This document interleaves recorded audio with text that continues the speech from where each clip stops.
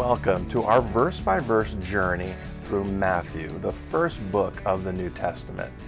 The Gospel of Matthew serves as a bridge between the Old Testament and the New Testament.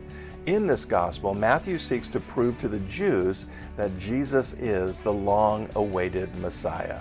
For those of us who aren't Jews, Matthew helps us to see our Savior King more clearly and, through his gospel, learn to live well in Christ's kingdom today. So, grab a cup of coffee, open your Bible to the Gospel of Matthew, and let's learn about our Savior King and his kingdom.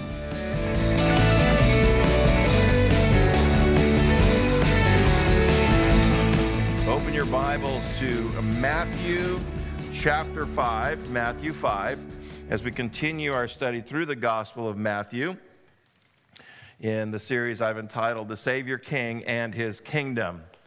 There are some things about God that are mysterious, right? There's some things about God that we don't know, and the Bible doesn't tell us, and it's just mysterious. For example, what does God look like? What does he look like?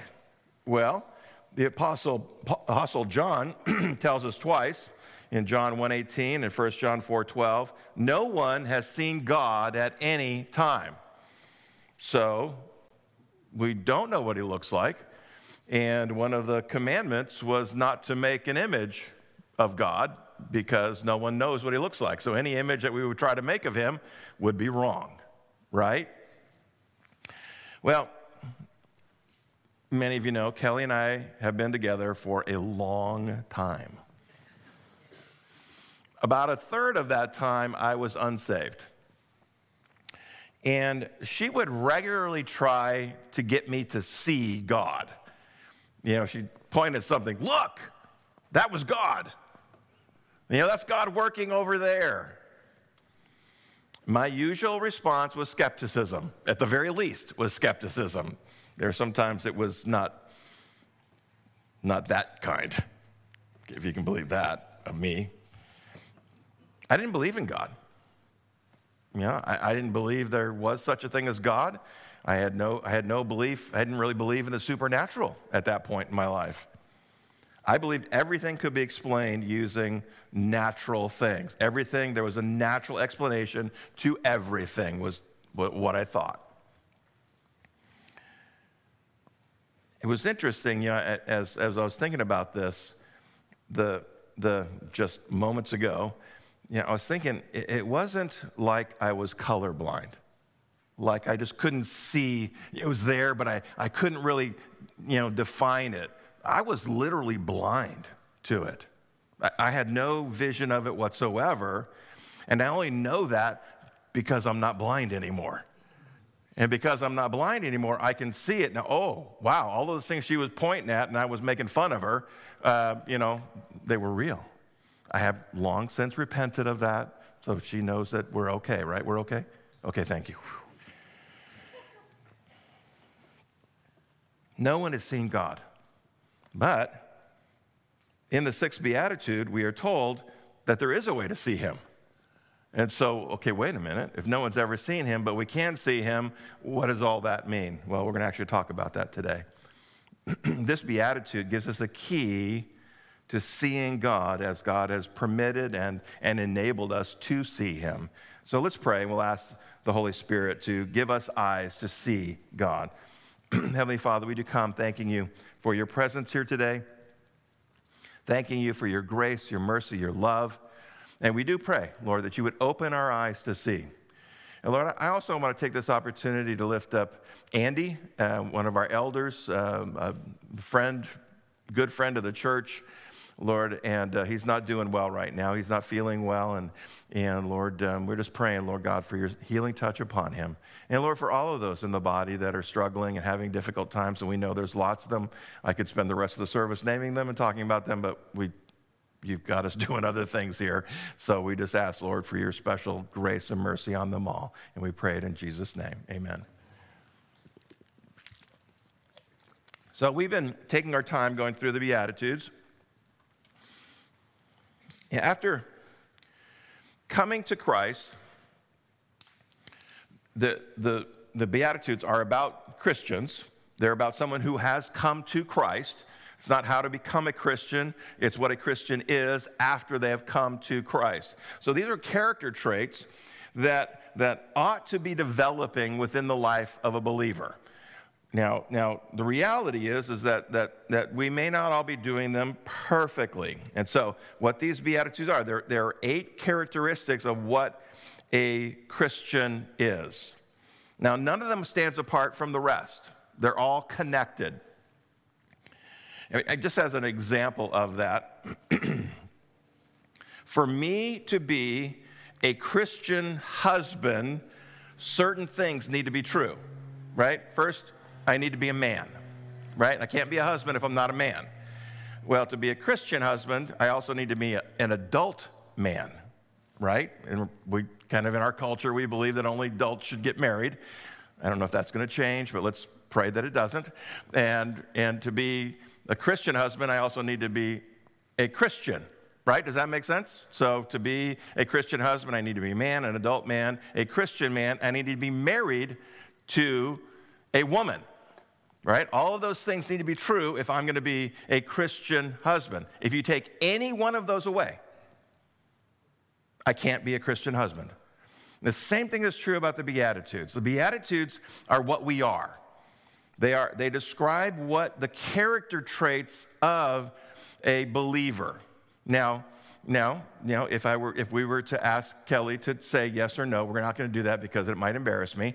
How perfectly I am, rate me on 1 to 10, how perfectly I am doing as a Christian husband, I would get something less than a 10. I promise you that. The same thing is true of us as Christians. We're not doing any of these things perfectly, but we should be doing better.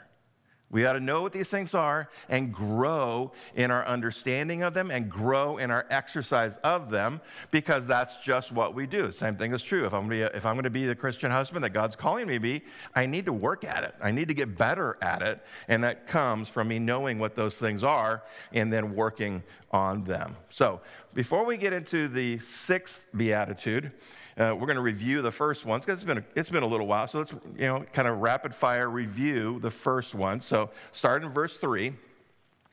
It says, "Blessed are the poor in spirit, for theirs is the kingdom of heaven." And we talked about this earlier. Blessed, while it has the definition and meaning of happy, it also has the understanding and application of approved by God. And so the reality is if you want to be happy, you need to live a life that God approves of. And as a believer, if you're not living a life that God approves of, then you should not expect to be happy. You might stumble upon some level of happiness, but if you really want to be happy, you got to do it the way God says. You got to live that life. Verse 4. Blessed are those who, actually, I skipped poor in spirit. That's kind of key to verse 3. Sorry. It's poor in spirit. It talks about the reality that if we are honest, if we are honest with God, that we have nothing to offer. There's no reason why God should accept us. There's no reason in us that we have nothing to earn his approval. We have no reason no way that we can influence him on our behalf. Everything that we get from God is because of God, not because of us. And we have to believe that. Verse 4. Blessed are those who mourn, for they shall be comforted. We mourn because we know that the only thing we can bring to God is our sin. It's the only thing we have, the only thing we can bring. And thankfully, when we do bring it, he deals with it. Praise God. Those who mourn for their sin, they're mourning because they know that their sin offends God. And because of what God has done for us, that bothers us. And it should bother us. Our sin should cause us to mourn. And not just ours, also for the sin of the world around us as well. Because we know that without God's intervention, we would be lost forever. Verse 5, the meek. Blessed are the meek, for they shall inherit the earth. Those that view themselves and they compare themselves with God. And when they see that comparison, they recognize, I'm pretty small compared to him. God is huge. I am small. He is great. I am not. In fact, the book Humility by Andrew Murray says that what God is looking for in this meekness is an absolute and utter nothingness in our heart. That we see we are nothing compared to God, which should fill us with wonder and awe. We are nothing, and yet God has done so much for us. He sent his son for us. Radical stuff. Verse 6, blessed are those who hunger and thirst for righteousness, for they shall be filled. This idea of hungering and thirsting for righteousness is this passionate desire to be more like Christ. That as we look upon these things, we recognize that we are what we are, and we acknowledge that, and we're humble and we're meek, and we are utterly dependent upon God for everything. And because of all that, we want to be more like Jesus. It's kind of that motivation that drives us into a deeper relationship with God. Verse 7. Blessed are the merciful, for they shall obtain mercy. As we grow in the other Beatitudes, we have a deeper understanding of the mercy that God has shown us. That God has been very merciful to us, not given us what we deserve. And because of that, and because we recognize that the mercy he gave was undeserved on our part, that we should respond by being more merciful to those around us, especially those who don't deserve it. That brings us to the sixth beatitude. Blessed are the pure in heart, for they shall see God. To Jesus' original audience, the word pure had two basic understandings, and they both apply to us as well. The two first of those is the idea of being ritually clean or innocent. For the Jews, that involved the ritual sacrifices. We know that the Jewish religious system was very elaborate, rituals and different things, but not just the rituals. There was also attached to the rituals a ritual washing that took place. There was a washing with water, and then the rituals of the sacrifices, and they were all connected to one another. And every time they wanted to approach God, these rituals had to be done. You know, if you want to go to God, you've got to bring an animal. And before you bring that animal, you better wash yourself. And then before they offer the animal, they're going to wash that animal. And so there's this whole ritualistic process that went on to approach God. Now, we as Christians, we don't need rituals to approach God, right? You don't need a ritual. You know, we come to church for another reason. It's not a ritual. If it's a ritual for you, we need to pray for you, because that's not what it's about. It's not about showing up and checking it off on your list. There's a reason for it. I'm going to talk about it. Hopefully I get to it at the end of the message. But the rituals are not required for Christians. Why? Because Jesus did all the work for us on the cross. There's nothing left for us to do except to worship him, to obey him. And we do it. We don't have to do the rituals. If you develop rituals in your life, that's okay. You can have rituals. Like I have a ritual. I read my Bible every morning. That's one of the very first things that I do right after making coffee. I sit down and I have a cup of coffee and I read my Bible. That's a ritual. But we have to be careful with rituals. You know why? Because a ritual gets in the way of faith.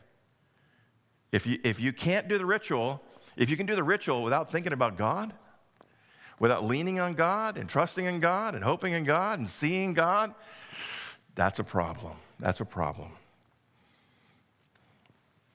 We don't need rituals.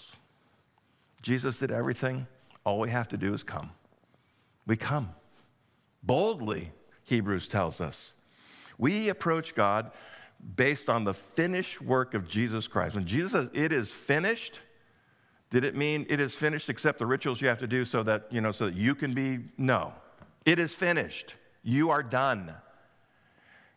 Now, faith and obedience calls us to certain acts and behaviors, but we don't need them to approach God. We just go. Another sense, the first sense of this idea of pure is being basically ritually right with God, being right with God. The second sense of the word pure is unmixed or undivided. Now that makes sense. We see that. Pure gold. What does it mean? What's in it? Gold. What else? Nothing. That's what purity is. We got our bottles of water. Let me see if it says it on there somewhere. Does it say pure water? Purified water. What does that mean? What's in it? Water. I'm sure there's probably something else in there too, but it's too small. I can't read it. I'm sure there's chemicals and whatever else in there. But the idea is that, we had that idea of pure, meaning that there's nothing else in it, that it's one thing. And so there's a spiritual element, a spiritual aspect of that is true in this as well. And the idea can be found primarily, we see it first in the first of the 10 Commandments, in Exodus 20, verse 3. You shall have no other gods before me. How many gods are there? One. Yeah, raise your finger. One. Say it. Say it like you believe it. There's one God. There's only one. So if we're worshiping any God other than the God, is our worship pure? The answer is no, it's not. It's impure, defiled, it's wrong. God expects, not desires, expects undivided devotion to him. Why? Because there is only one God. If you're worshiping something other than God, you're worshiping something that isn't real, that can't help you. I love some of the prophets in the Old Testament where they talk about, you're worshiping things that can't see, can't hear, can't talk, can't help you. You take a piece of wood, you use part of it to cook your food, you use part of it to warm you, and then with the rest of it, you build a god.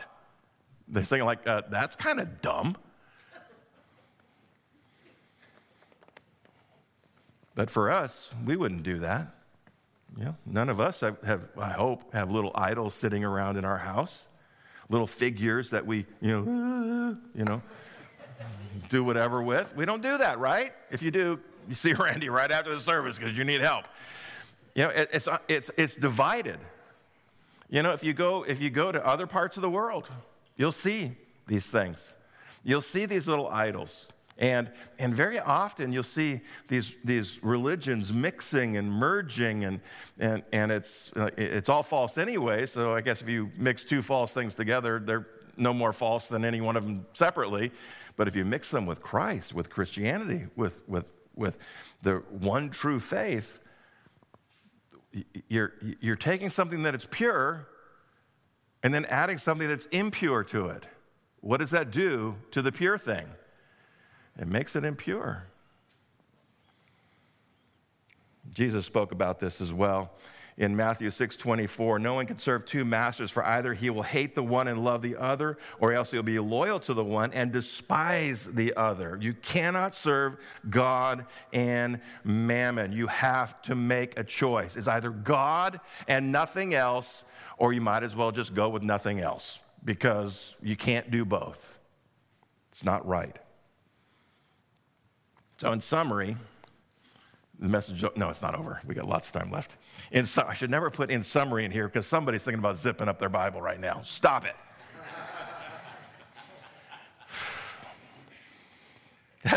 If you want to really tweak your pastor, zip up your Bible before he says amen. Okay, I don't want to hear your zippers, okay? Sorry, that was a woo. To be pure means to be in a right relationship with God and to have an undivided heart. That God is everything to you. Jesus says here in our beatitude that purity needs to be in our heart. Now, he's not talking about that muscle in the chest. Anytime you see it in this kind of a context, it's never talking about, the organ of the heart. It's always talking about something else. R. Kent Hughes said this: in the Bible, heart means more than just the mind. It also includes the emotions and the will. It is a totality of our ability to think, feel, and decide. God is calling us to a radical purity in the way that we think, feel, and act. That whatever we think, whatever we feel, whatever we do is pure. Now, this is that one feeling. That's where people really get themselves in trouble. Because sometimes we think, well, my feelings are right. If I feel it, it must be right. Really? Based on what? Beatitude is focusing on what's inside of us. Jeremiah says that this is a real problem for us as humans. In Jeremiah 17:9-10, the heart is deceitful above all things. What? You mean I can't trust my heart? And desperately wicked. Who can know it? Thankfully, verse 10, I, the Lord, search the heart, I test the mind, even to give every man according to his ways, according to the fruit of his doings. Notice there in verse 10, all three of those things: thinking, feeling, and doing. God knows them all. He knows what you're thinking, he knows what you're feeling, he knows what you're doing. And he's checking them out. And what's he comparing them with? Himself. Saying, how well should we be doing all those things? As well as God does. Anybody got that nailed? I'm keeping my hand down on purpose. No, we don't. This beatitude focuses on that internal part of us that does manifest, because whatever's on the inside is going to come out of you. What's in comes out. This was not a new concept. You see this all through the Bible. I think somebody mentioned Psalm 24. I'm going to quote out of it here too. The Jews are familiar with the need for the purity of heart. In Psalm 24, they talk about approaching God with a pure heart. If you're going to go to God, make sure your heart is pure. Even though they often fell into ritualistic practices where they were doing the ritual without the heart, they were just doing those things. God says they approach me with their mouths, but their hearts are far from me. The idea is that, okay, yeah, you're doing the rituals, but your heart is not in it. Your heart is not pure in it. Ezekiel saw a future that included God giving us a heart that was able to be pure. Before you came to Christ, that was not possible. You could not have a pure heart. You could not have an undivided heart. It was not possible. But because of Christ, we have a new heart. We are a new creation. Old things have passed away. Behold, all things are made new. Somebody say hallelujah. Jesus rebuked the religious leaders, the Pharisees, because of their hypocrisy in this matter. The Pharisees were concerned about the outside, the rituals, that people, that people could see the rituals they were doing, and somehow that indicated that they were righteous, they were holy, they were good with God. And Jesus said, no, you may be clean on the outside, but you are filthy on the inside. The outside is all whitewashed and pretty, but at one point he says, but the inside is filled with dead men's bones. It's nasty, it's defiled, it's wrong. God cares about what's inside of us. He cares about what we're feeling and thinking and doing. And it's not just about the doing. If you focus on the doing, you're missing 2/3 of it. Jesus is calling us to perfection. Perfection. We sometimes like to justify, well, no, not that, not really perfection. No, Jesus said, be perfect like God. And if you don't believe me, read Matthew 5:48. Be perfect, Jesus said. Is that even possible? Well, the resounding answer is no. It's not possible. Not in you. You have nothing in you that can help you to do that. No possible way for you to do it. And that should drive us to utter desperation. God, you are calling me to perfection, but I can't do it. I have nothing in me that even gives me any chance to do it. Without you, God, I can't do it. You know, one of those verses, it just pops out at me every time I see it, where Moses, they're talking about going to the promised land, and you know, God says, you guys just go. And Moses says, oh, no, if you don't go, we're not going. You know, the idea that I need God to bring me into whatever life that it is that he's calling me to. Without him, I can't do it. And the moment we start believing, oh, I can do that, I can handle that, God says, go ahead. And he'll wait back here and see how you do. He's always ready to come pick you up, but he'll let you do it if you think you can. We must ask God to work in us what is impossible for us. When we come up to that impossible stuff, we must ask God to work in us what is impossible for us. R. Kent Hughes said, God demands a humanly impossible character and then gives us that character by his grace. I love that. And the reason why God does it is he wants us utterly dependent upon him. Because the reality is you are utterly dependent upon him. But we have to acknowledge that. We have to believe that. We have to respond to that truth.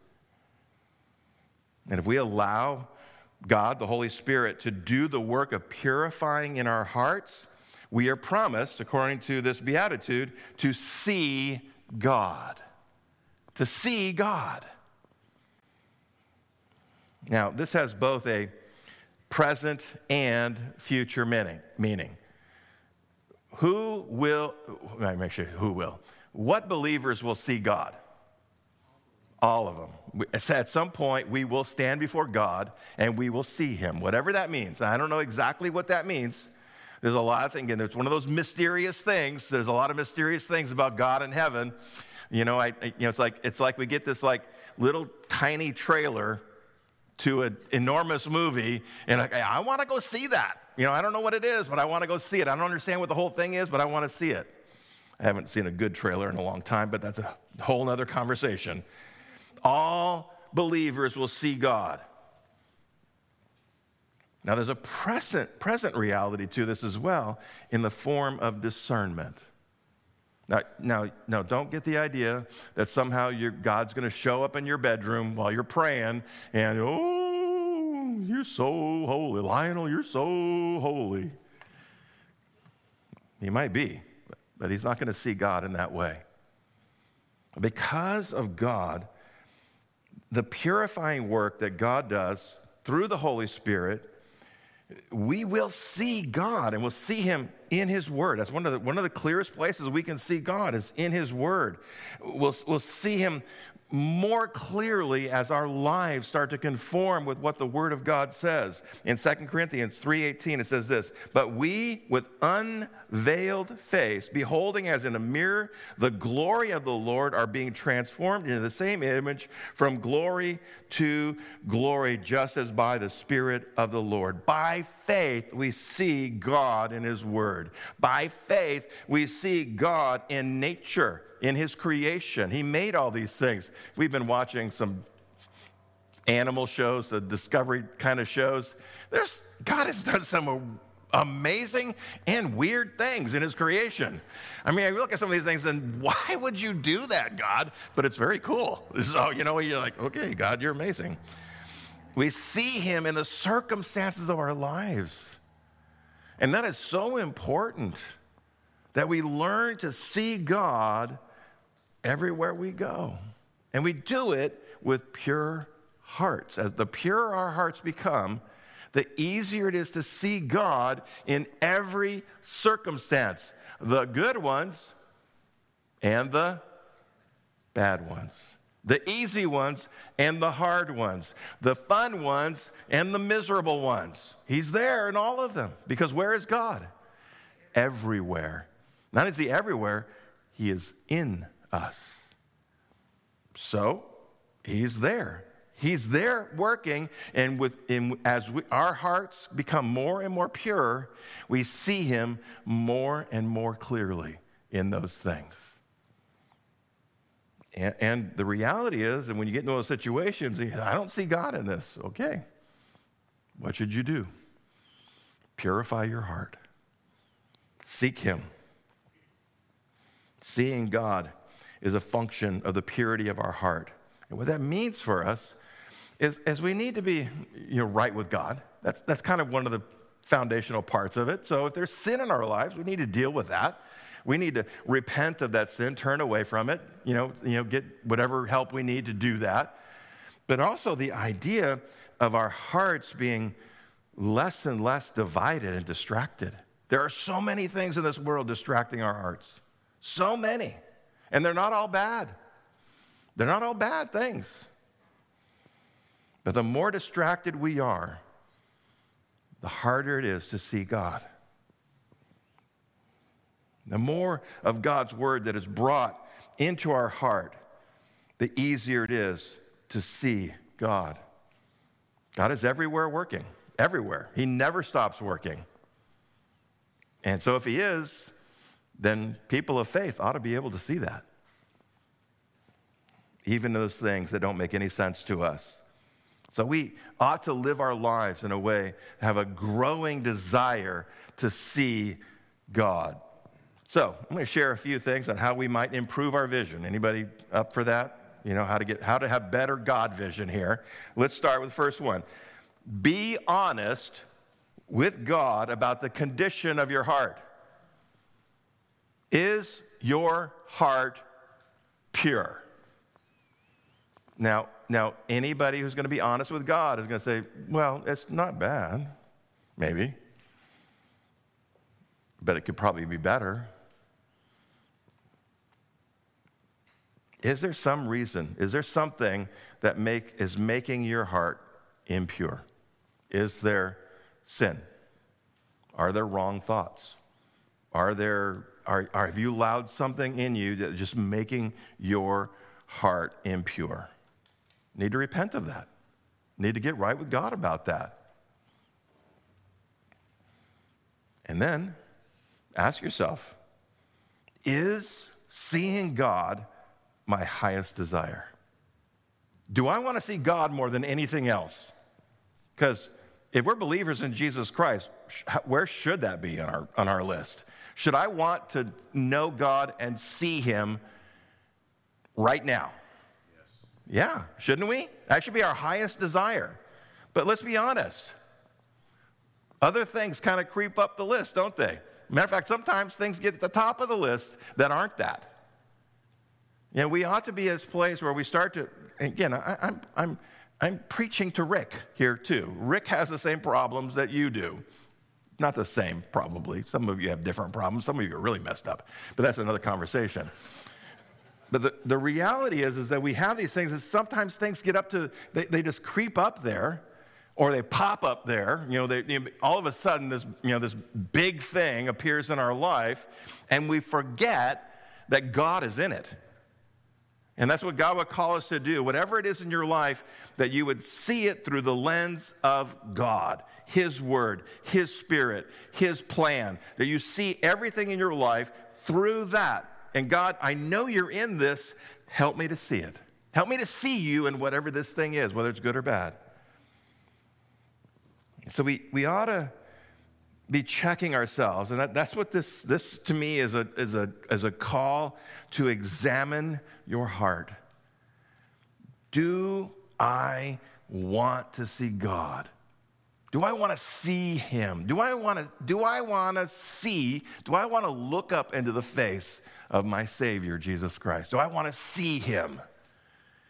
And as believers, that ought to be a growing desire in us. That as we go through this life, that desire is growing. More than anything else, that desire is growing, because out of that desire comes everything else. I serve God because I want to see God.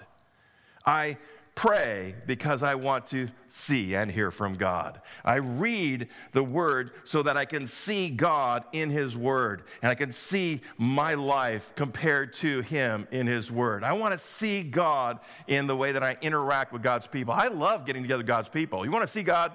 Go hang around God's people, because that's where people that love God anyways. Some of God's people are weird. But we want to hang around those people that are seeking God, because through them, we're going to see little glimpses, little pieces, little realities about God. We're going to see Him when somebody expresses care to us. That's God. We're going to see it when somebody shares, their needs to us. Okay, that's God bringing their need to us. There are all these ways that we see God. First, you got to be honest with God. Where is your heart? Is it right? If it's not, James says something to us. If your heart is less than perfect, and I think that includes most of us here, probably, okay, no, all of us. James says, draw near to God, and He will draw near to you. If your heart's not right, where do you go? I go to God, because He's the only one that can do anything about it. I go to God. Then, cleanse your hands, you sinners.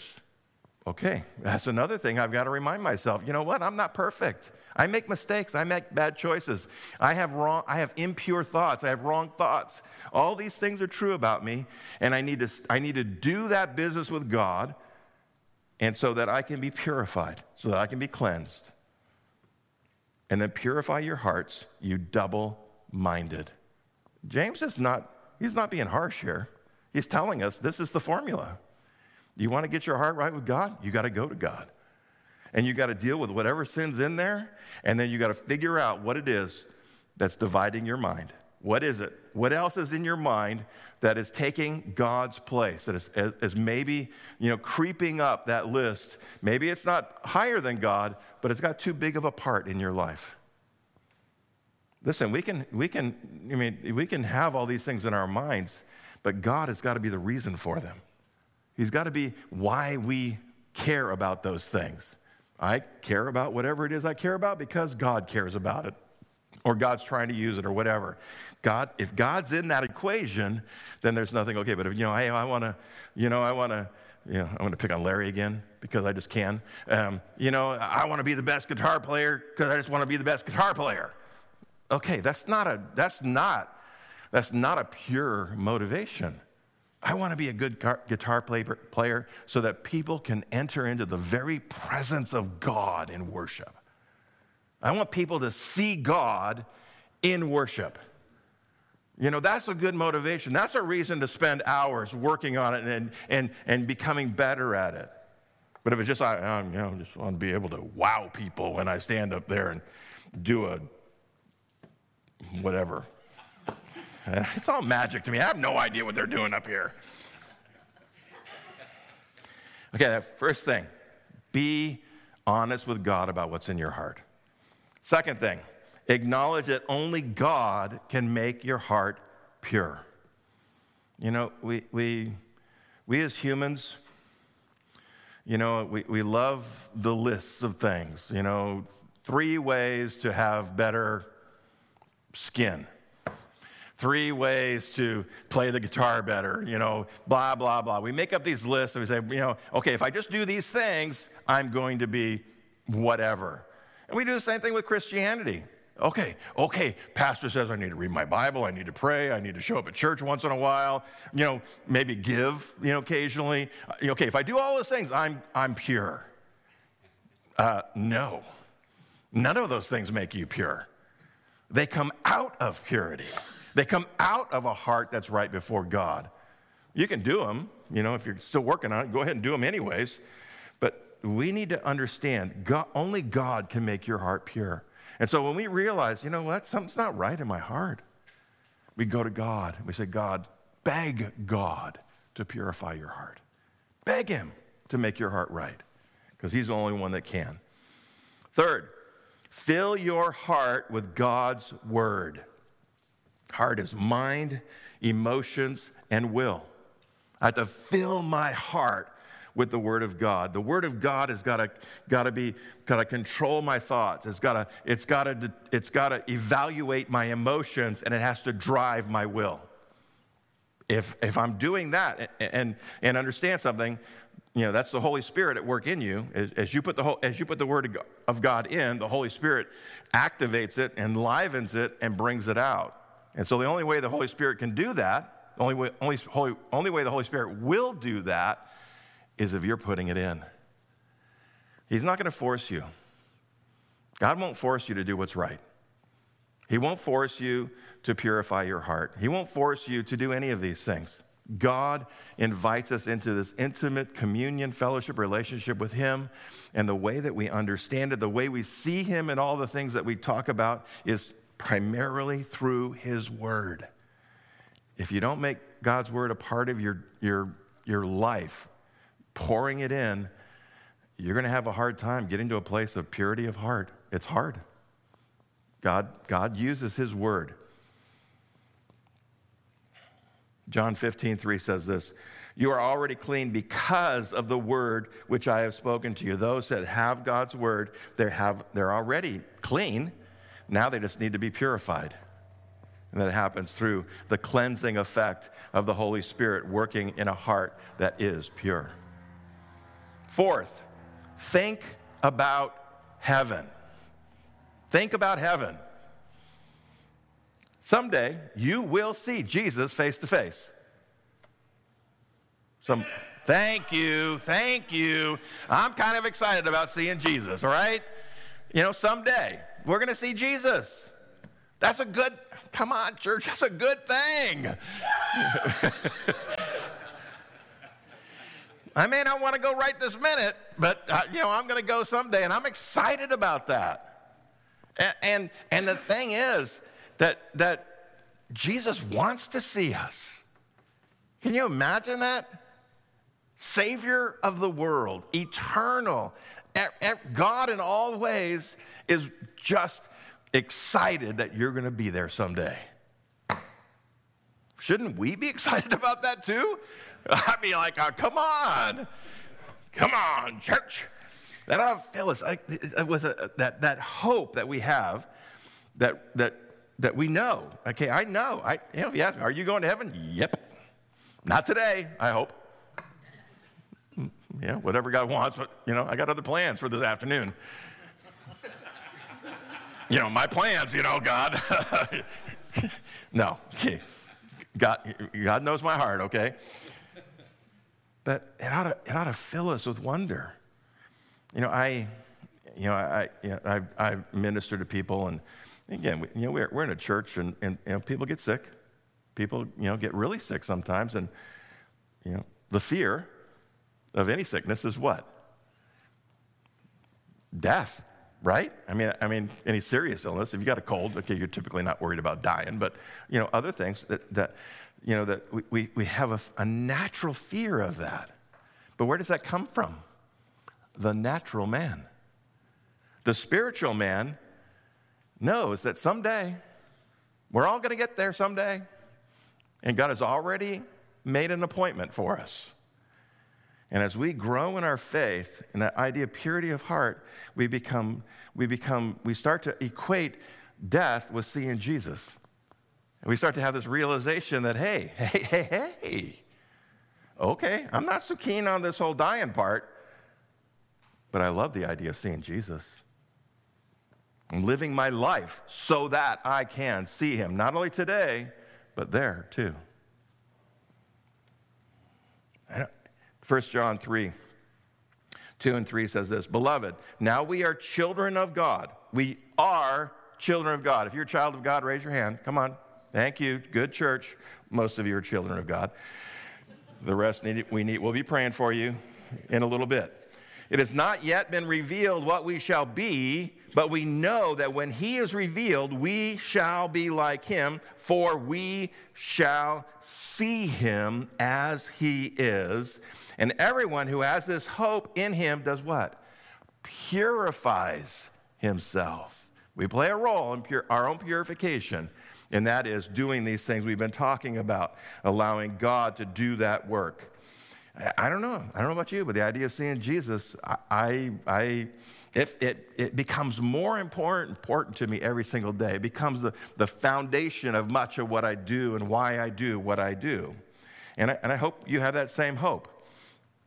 David is going to come up here in a moment. You can actually come on up and lead us in a song. And I'm going to ask you to do something. I'm going to ask you to stay. I know some of you will want to dash out of here for whatever reason.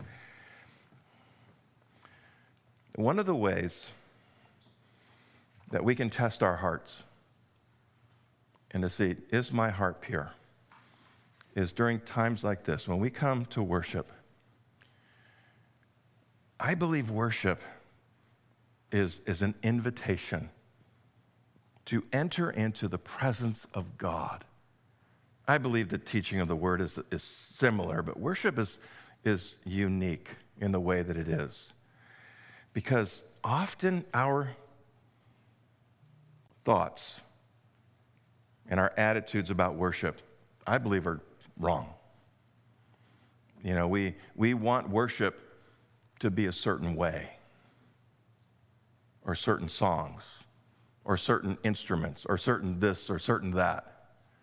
Worship is about lifting our hearts and minds and will and eyes to God. It shouldn't matter what the music is. It shouldn't, as long as those lyrics are God-honoring and bringing us into the present, pointing us toward Jesus, none of the rest of it should matter to us. And again, I understand. We have preferences. I have preferences. David and I talk about that on a regular basis. I don't really like that song, David. And he says, so what? No, it's not like that. But we talk about that. We talk about, and God is, I believe, we work on those things. But the point is, it doesn't matter what those things are.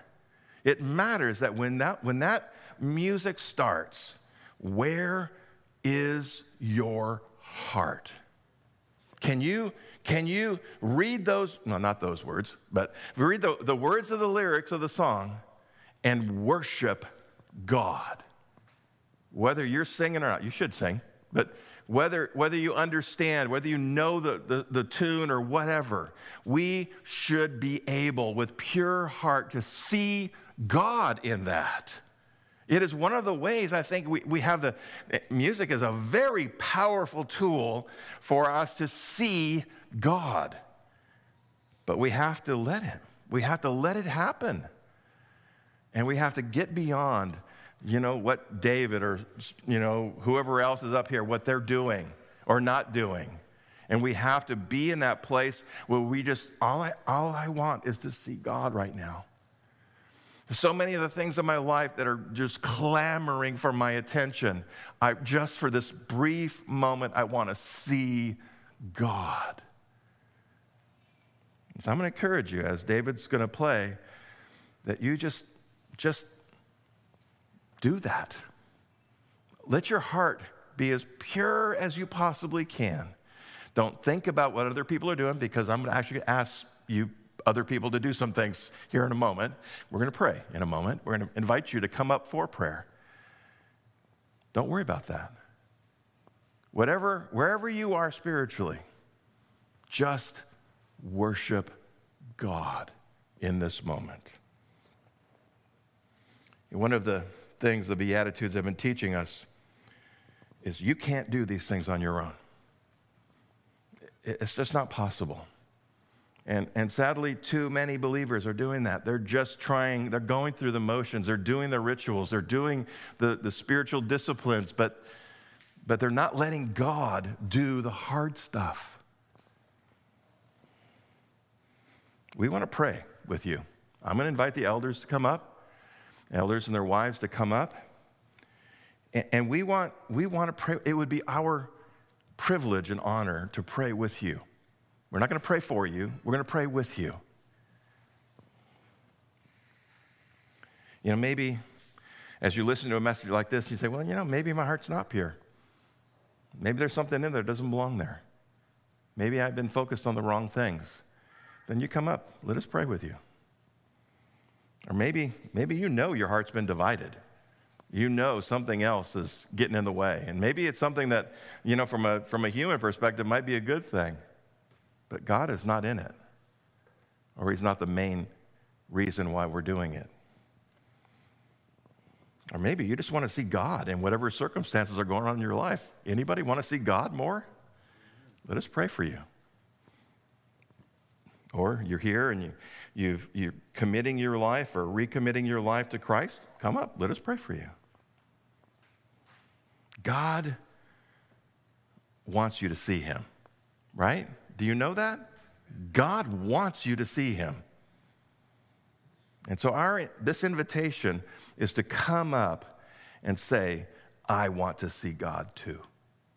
I want to see God. Now, he might want to meet with you. Anybody think that God might want to meet with him? He might want to meet with you right now. So as David plays, come on up. Don't worry about what anybody else is doing. For the rest of you, worship. If you need to close your eyes to be able to do it, close your eyes and just worship God. The rest of you, come on up. Let us pray for you. Thank you for joining us as we learn more about our Savior King and his kingdom in the Gospel of Matthew. It is our hope that these messages will help you grow in your faith. If you have any questions or there is anything we can do to help you with that, please do not hesitate to connect with us. Go to calvaryfv.com/connect to find all the ways that you can connect with us. As Christians, we are all connected in Christ. One of the ways we would like to engage with you is in the area of prayer. Please let us know how we can be praying for you. Send us an email to prayer@calvaryfv.com or text the word pray to 951-419-5396. If this material has been useful to you, please share it with someone. Also, please pray that God would use these messages to help others find hope in Jesus Christ. You can also partner with us financially by going to calvaryfv.com/give or text the word give to 951-419-5396. Until next time, go be radical with Jesus.